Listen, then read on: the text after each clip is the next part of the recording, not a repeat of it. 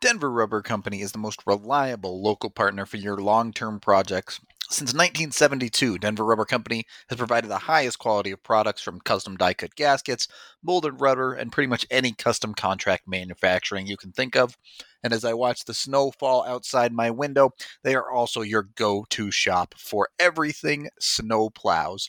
They can create snow plow blades that are slotted and meet exact specifications for your mounting, whatever size you need, and they're double-sided, so you can get twice the use out of them.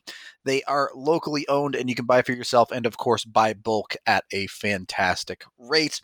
Be sure to give them a call for any of your snowplow or rubber material needs at 1-800-259-0010, or visit them at drcfirst.com/DNVR. And Cole gets another good righty, and another right by Cole, a left by Cole this time. Tipped in front by Mika Rantanen. He shoots and scores! Nathan McKinnon, Cole J.T. Comfer, 877 goes now. Gabriel Landeskog, collective hugs, 29 and 92. Save made by Grubauer. Move over, Picasso.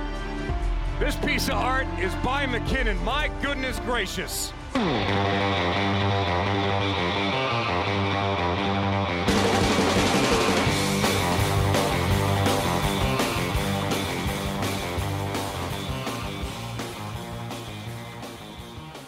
Welcome into the DNVR Avalanche Podcast, presented by Davidson's Beer, Wine, and Spirits.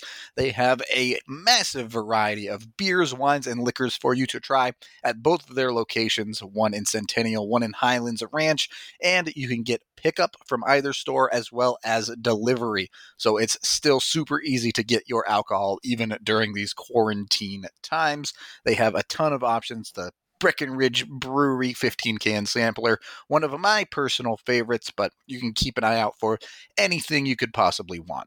I'm Nathan Rudolph. He's AJ Haefele. We are a bit calmer now as it stands the following day. Yeah. The Avs having won the Stanley Cup the other night as far as our watch-along is concerned. So instead of an emotional mess of a roller coaster of a podcast, we figured we'd actually take a look at Game 7 and kind of work through what happened.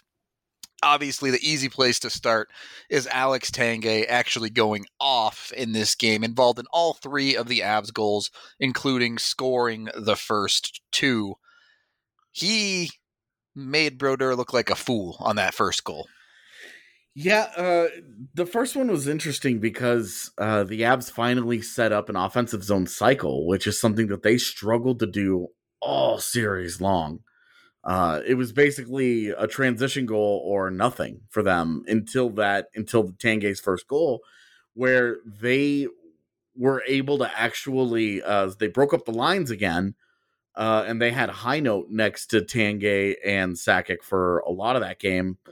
And then Hayduk moved down to be next to Drury. That way, the Devils couldn't continue to just hard match all their top defensive guys, especially with the way Drury had been going off in the series and Tanguay had not. It was really interesting to see that, some of the X's and O's coming into play, because they finally were able to get away from some of the hard matching. They got one good cycle in.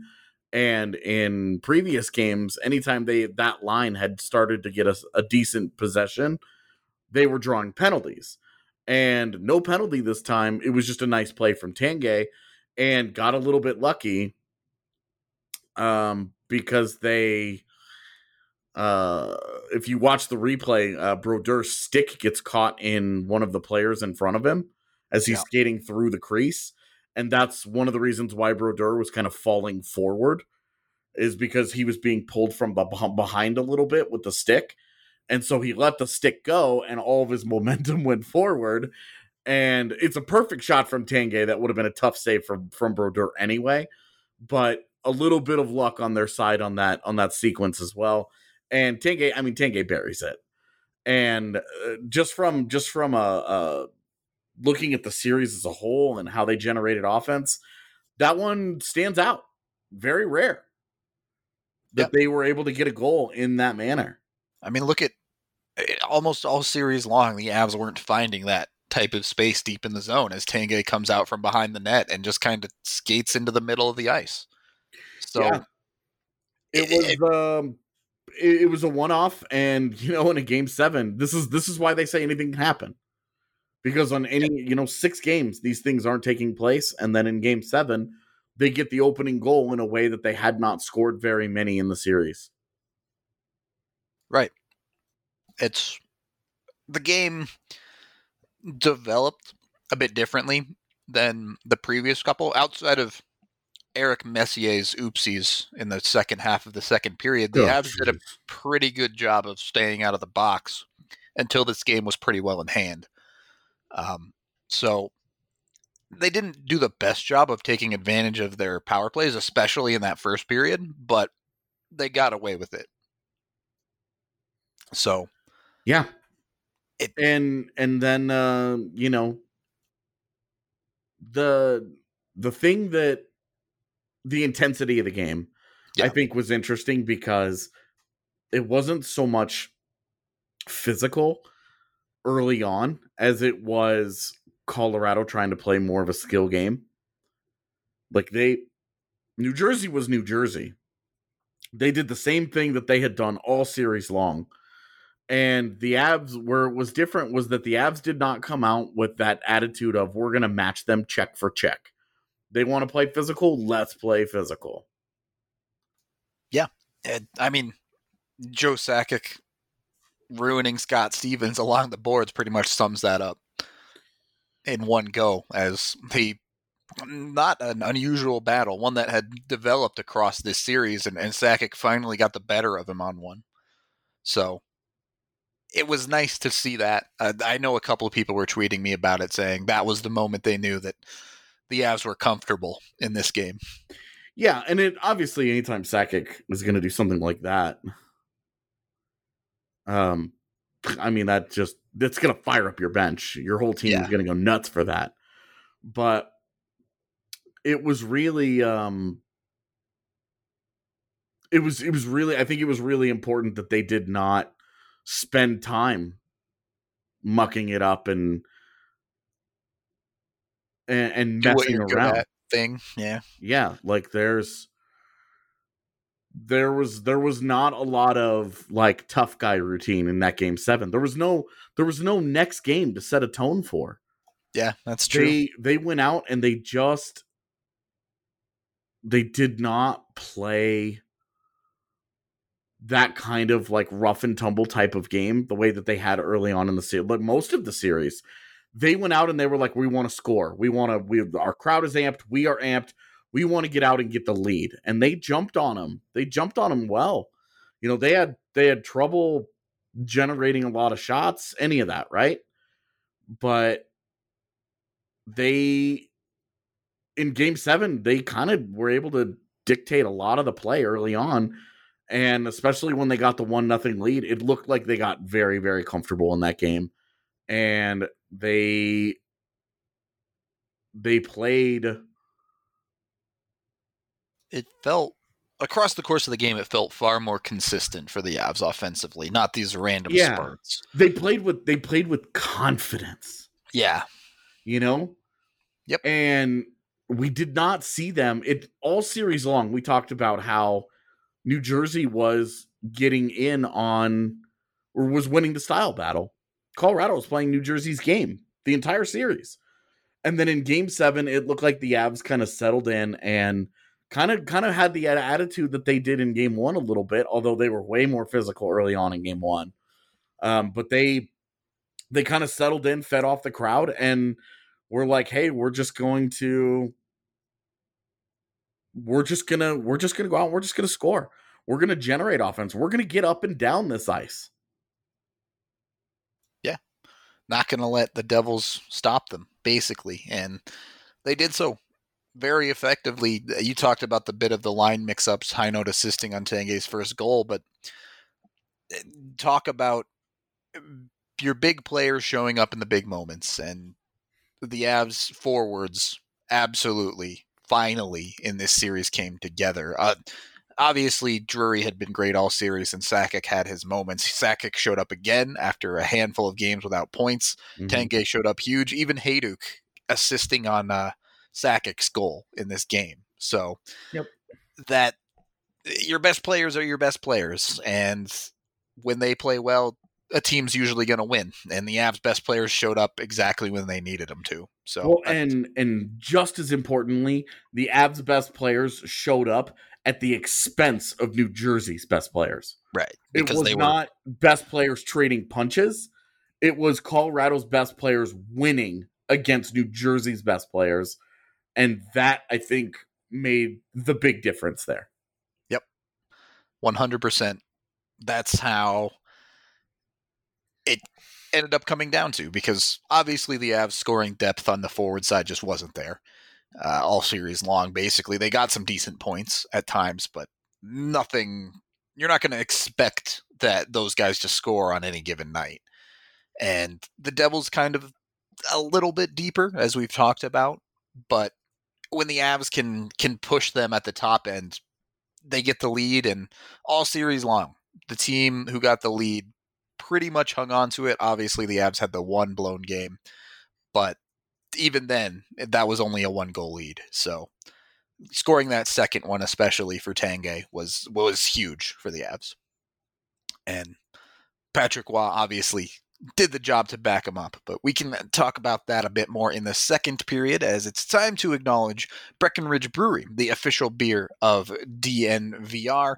They have a bunch of awesome flavors that I'm sure I've already told you about. I was sipping on multiple of them during the game, whether it be the Avalanche Amber Ale or the Vanilla Porter Jr., so win-win there. You can get whatever flavor you want, whether it be a raspberry beer, the strawberry sky. They have it all. Highly recommend you check them out. You can go to the farmhouse, get $5 off when you go for pickup, and get a meal as well when you use code DNVR. They are open noon to 8 p.m., so be sure to give them a call at 303-803-1380 and get hooked up. Second period of the DNVR Avalanche Podcast, presented by Davidson's Beer, Wine, and Spirits with Rudo and AJ. I would say this was not a fun series on either side to be a defenseman in. Scott Stevens, absolutely brutal all series long, capping it off with Joe Sakic and the legendary fakes it, takes it call in this game. On the other side, Ray Bourque got that cup, but he was rough. Did not have a great series. The one New Jersey goal, he got beat in a foot race to a spot. Yep. On a set play that New Jersey ran. I remember at least 3 times they ran that game 7 being the third time, and each time was successful to some extent. At least creating a quality chance, yeah. Yeah. They ran it like a handful of times in game 4, was it, I think? One of them. It was a play they had gone to consistently and had consistently beaten the Avs. So yeah, well, the first time that they ran it and they did it, it drew a penalty on foot. Yeah. And this time, Bourque was far enough behind that he couldn't even take a penalty. Right. And Sikora beat Waugh, and which, I mean, dude, Peter Sikora. Yeah. Like, really strong second half of that series. Came on extremely well for... Yeah. It hit the post in the, last minute or so of the first period as well. 90 seconds left, I think, yeah. Hits the post, beats Waugh cleanly, and boy, was that thing loud when they did the replay where you could hear the ping. It was a perfect ping. It was rocketed it off that post. And he was, for my money, their best forward, next to probably John Madden.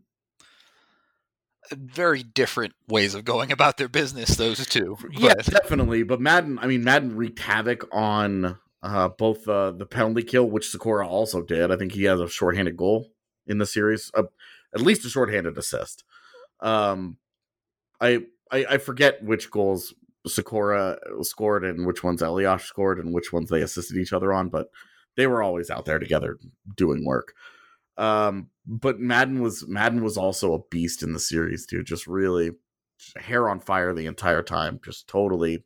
He was awesome and way over the line physically at times, but didn't call it. And that was the game back then. So, I mean, it looks bad now, but it doesn't matter what it looks like now. As long as you're getting away with it, don't stop. Said Matthew Tkachuk. Pretty much. But it was a rough series for Bork at times where the foot speed got exposed and he did look tired. As we talked about yesterday, when he lifted up that cup, you could see he was like, okay, I did it. Now I just want to put this down and go to sleep. And, you know, I think he had a solid series in the games they did well. And yeah, that's fair, I guess. And that's fine. Like, okay, great. Like, but when the Avs were winning, it was like as bad as Colin White looked in this series, especially one-on-one against Chris Drury, but as bad as Colin White was in this one, you go back and you watch a lot of the goals against, and Scott Stevens getting worked. And, you know, when you get worked by Joe Sakic, you kind of live with it. Like, it's one thing if Eric Messier is putting the moves on Scott Stevens, but it's Joe Sakic making him look bad. And it's like, this is why being a defensive defenseman sucks. Because all the good things that you do are forgotten. Because the one thing that you're supposed to be doing well is not getting beat like that. And you got beat multiple times by one of the best ever. But that result of that matchup was a decider in that series. Scott Stevens shut down Dallas the year before, and they won the cup. Does not shut down Sakic in this series, and look what happens. Yes, when it's Joe Sakic doing it to you, there's a different level there. But Scott Stevens is a Hall of Famer too. Yeah, which is why it's why he won some of them against Sakic disappeared after Game 3. Yeah, but and that's where you say, hey, that's a credit to Bobby Holik and Scott Stevens, Niedermeyer, like all those guys, right? Like that's a credit to those guys. They did a good job. But Game 7, Sakic got his. And that was just, you give them, they gave Colorado one game too many for all of their cats to line up and figure it out at the same time. All of the big guns for the Avs showed up in Game 7, and the opposite was just not true for Jersey. Yeah, that's pretty true. They had the chance to end this series in Game 6, and they came up short.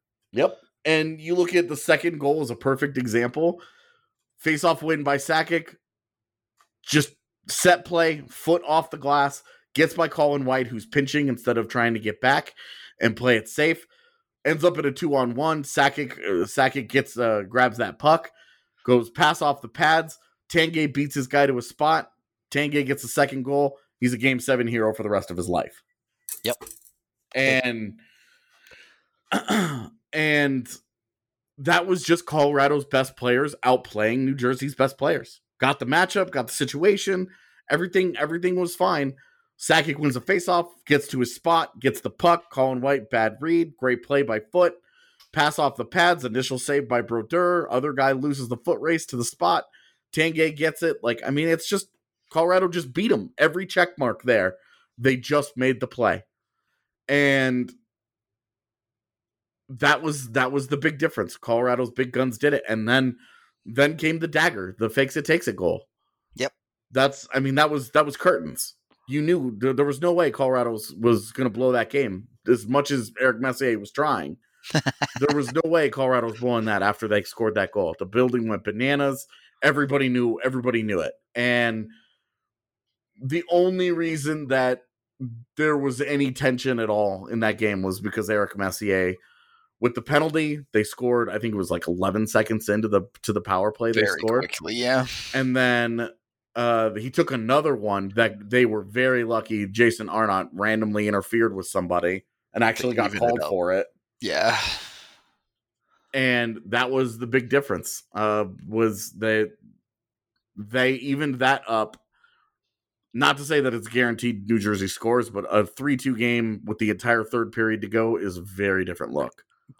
ended up getting out of the second period up 2, and at that point, it was like, okay. There was just no way. And I think they only had 3 or 4 shots on goal in the third period. And very low event on the Avs side. And that was once the Avs got to the third with the multi-goal lead, it was done. They shut it down. They weren't trying to play much in the way of offense. They had some chances. Sean Podine had a shorthanded breakaway. Yeah. But it was more chances of like good fortune than it was like them creating offense, right? Very much a counter-attack when the opportunity presents itself type of thing. Yeah, and that's fine. Like when you're up 3-1 in the 7th game of a Stanley Cup final, I don't care that a team is going to play that way. Well, having that Patrick Waugh guy in net helps too. Like if you're going to turtle, you giving up 4 shots in the process is a proper way to turtle. Fair enough. Because you're not really turtling at that point.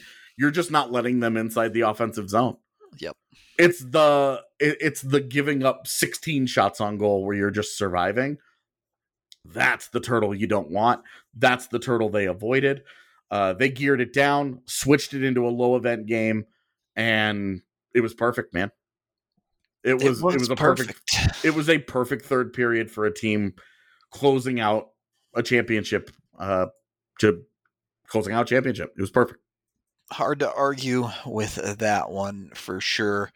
I'm looking up and down the Avs lineup here a little bit, and I was a bit surprised to see that Stefan Yell didn't score a single point in this series. That line didn't do anything. Podine, Yell, and Eric Messier just really struggled the whole series, basically. Yeah, and it's not.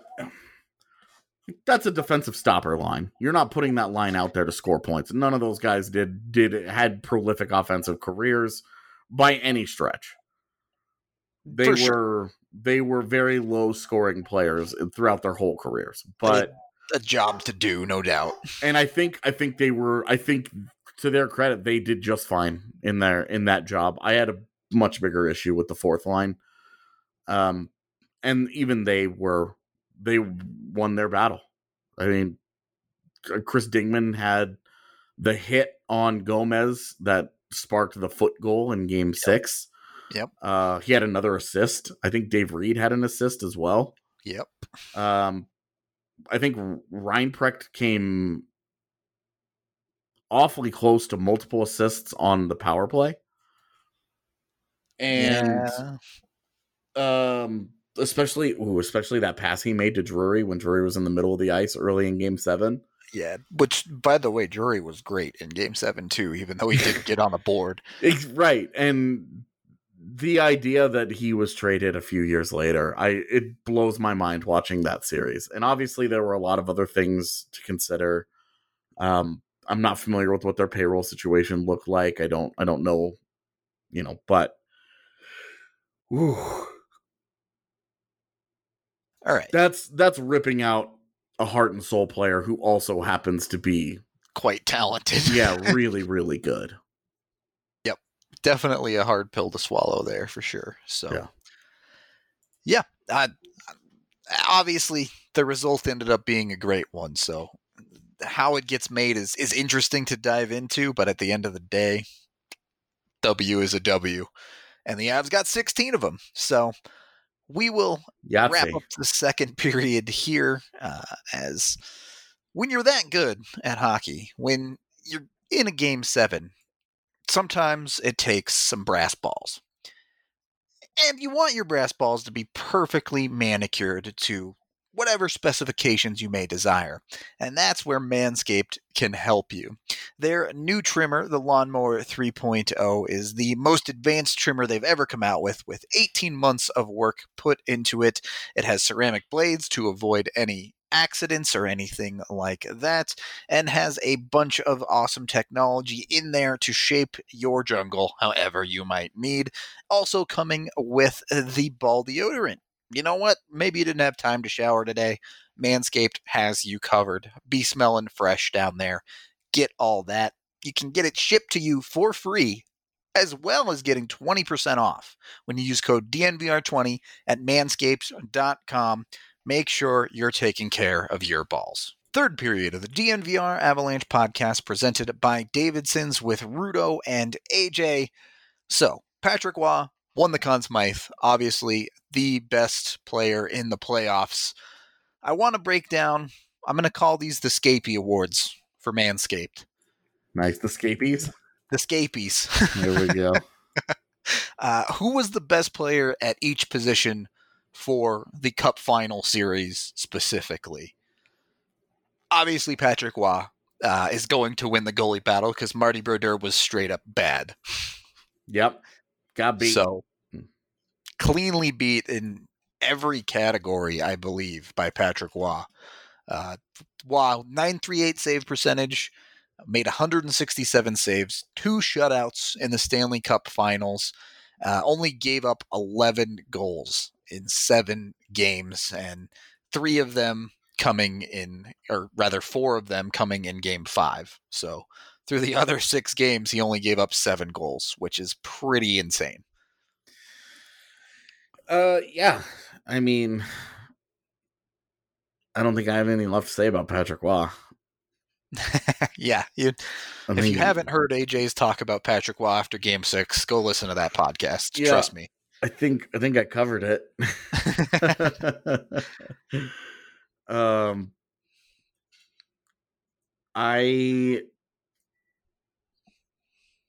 I'm surprised going back and rewatching this series how bad Brodeur was.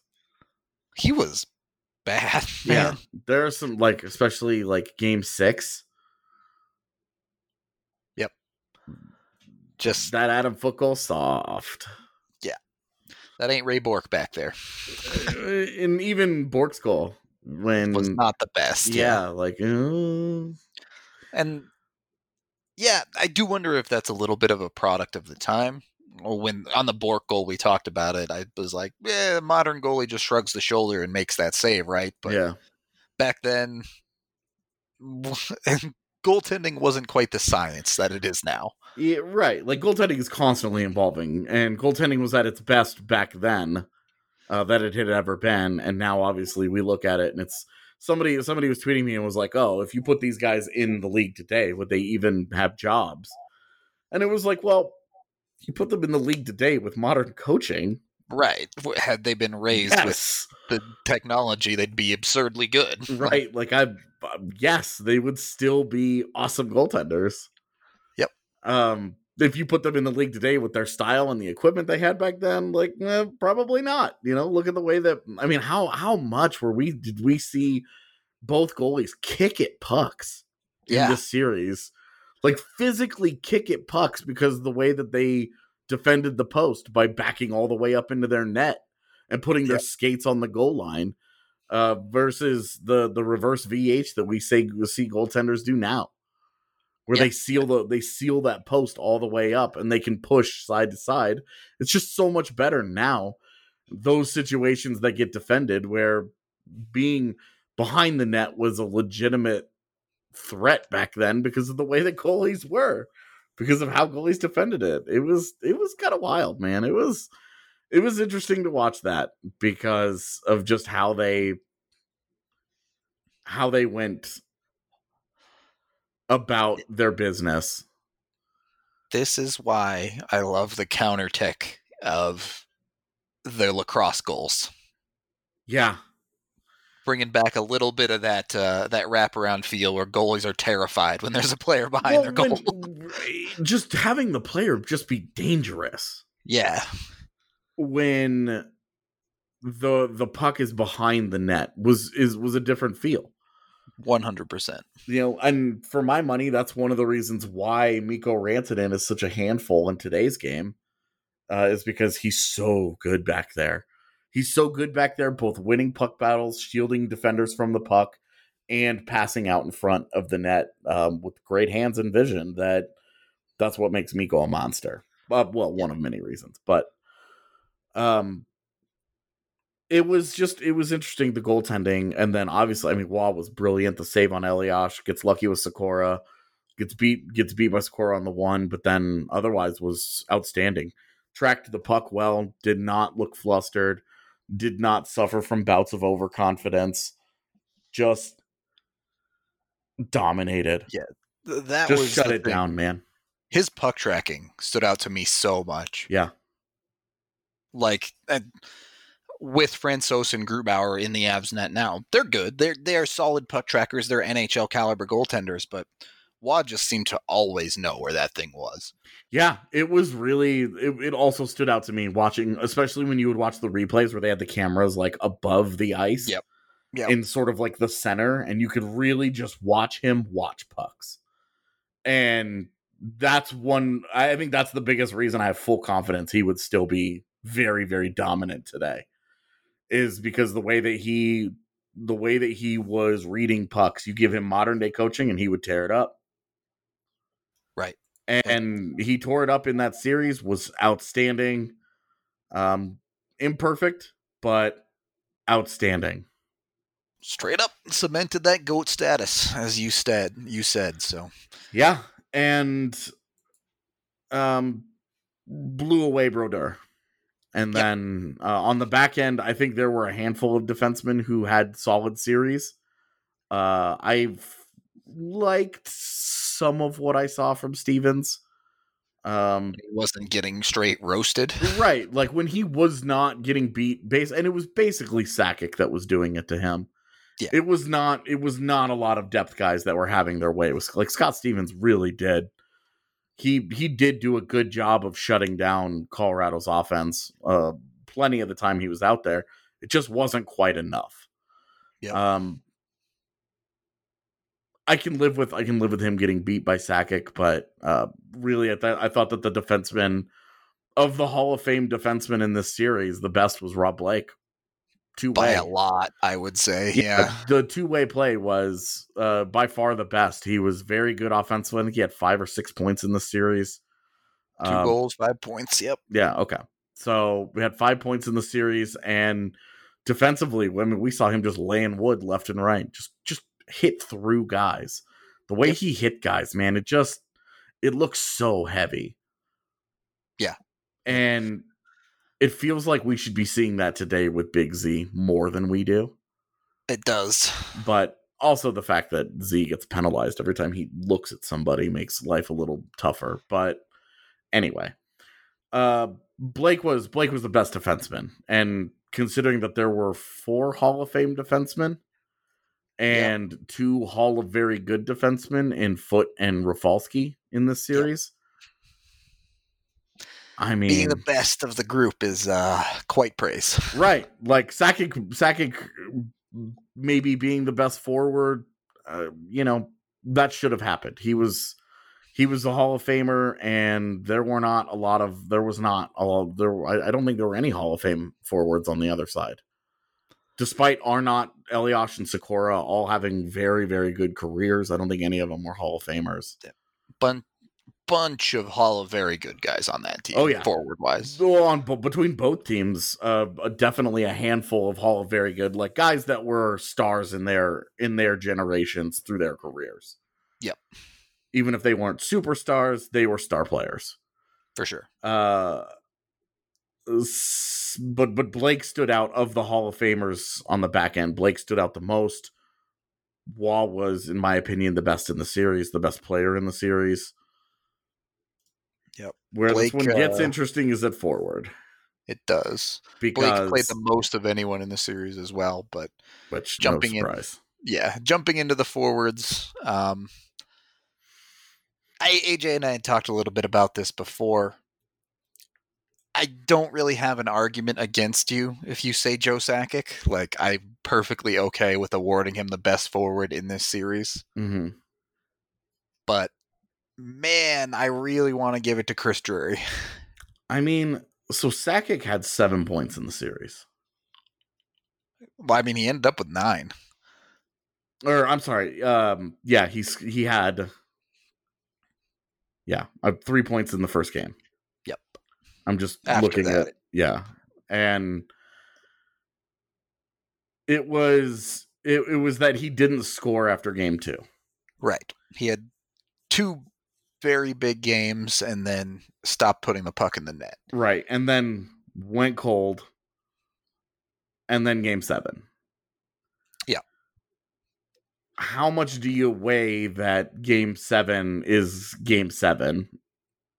And Chris Drury was like their only offense between games 3 and 6. Yeah, that's the thing is, if you're waiting game 7, you have to put Alex Tanguay in the conversation too. Then he had a 3-point game 7. Yeah, but he didn't do anything the rest of the series. I agree. So I'm not putting Alex Tanguay in the conversation.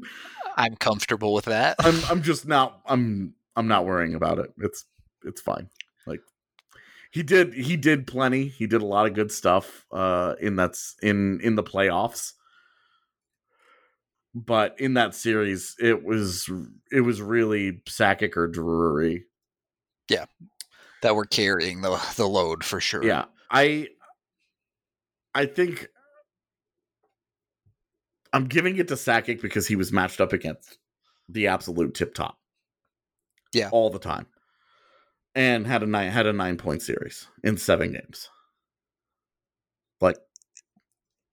Yeah. However you got there, whatever you did, like, it's one thing to, okay. He got there and it looked the way that it did, but with Drury, it was far more consistent. It was that, I mean, because Drury only has 4 points in the series? Yeah. He only had 4 points, and 3 of them were goals. Yep. They were all big goals. They were. And that's kind of like, I mean, I guess you could say they were big goals, like not getting the first goal in a shutout in game 1, but how big is the goal that he scored in a game that they lost ultimately? Yeah. I mean, it put him up 2-1, but yeah, well, it did. Like at the time it happened was big, but given how everything else went that game, you're just like, well, it was all for nothing. Well, and these are the nitpicks, right? Like, how important was Joe Sakic's goal in game 7 versus how important was Drury's in a game that didn't matter, or in a game that the Avs went on to win or whatever. The difference though, I mean, 9 points in a series. And games 1 and 7, they win in large part because of Sakic's offensive contributions. That's half of them. That's half of the wins that you need to get. That Sakic he had multiple points in and was beast mode. You all, of the same coin though, you also have the threat of Chris Drury, which maybe allowed them to open up Sakic a little bit more, as they finally did start to switch those lines around at the end of the series. And the New Jersey had to respect Drury on the back end to not get blown up by him. And even still, he managed to produce decently. So does Sakic get as much opportunity without a Chris Drury behind him is my question. And I mean, they already took Forsberg, man. Like, right.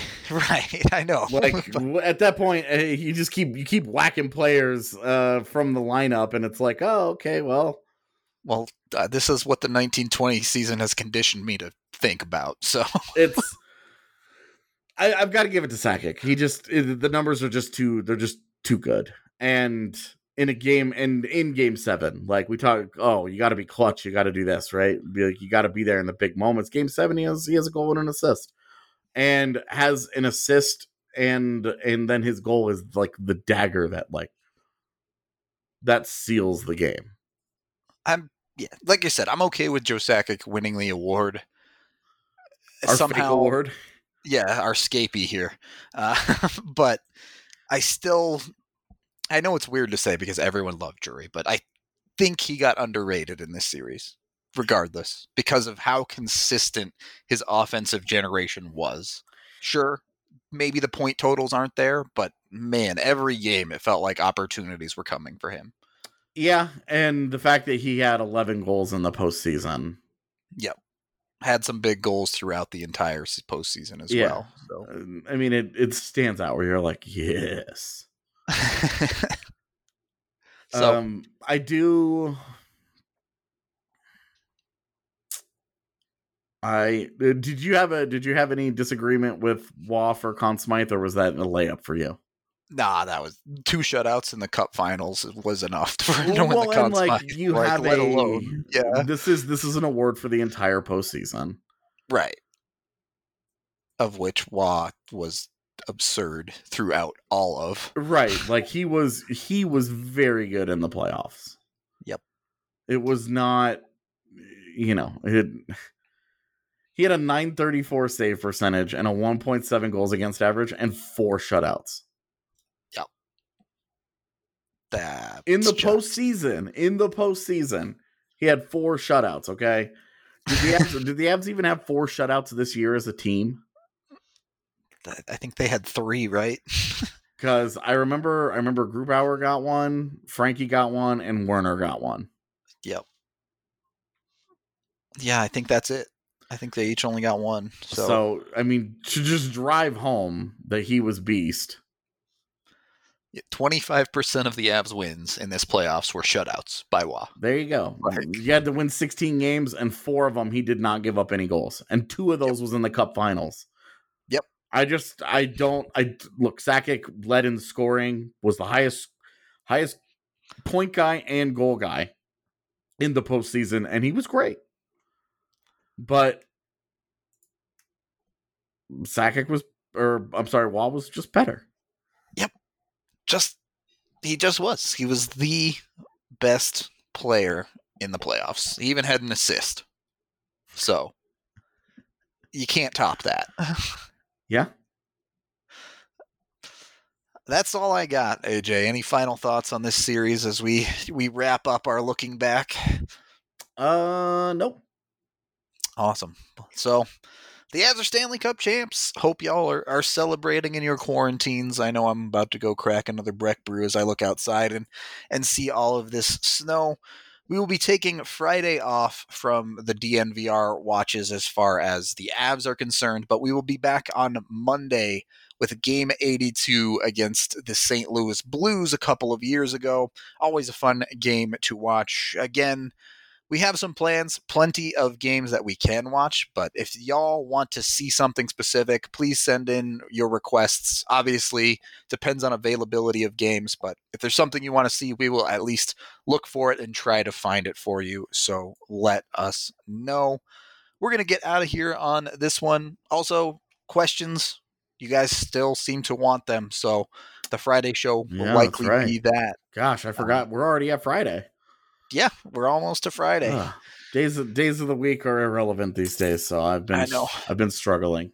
There's yesterday, today, and tomorrow, and that's it. Well put. I stole it from Reddit, so I can't take credit for that one. But either way, we'll be here doing our pods 5 days a week. You know the drill. Thank you for listening, and talk to you tomorrow. DNVR Avalanche with Haefele and Rudolph. DNVR Avalanche with Haefele and Rudolph. DNVR Avalanche with Haefele and Rudolph. DNVR Avalanche with Haefele.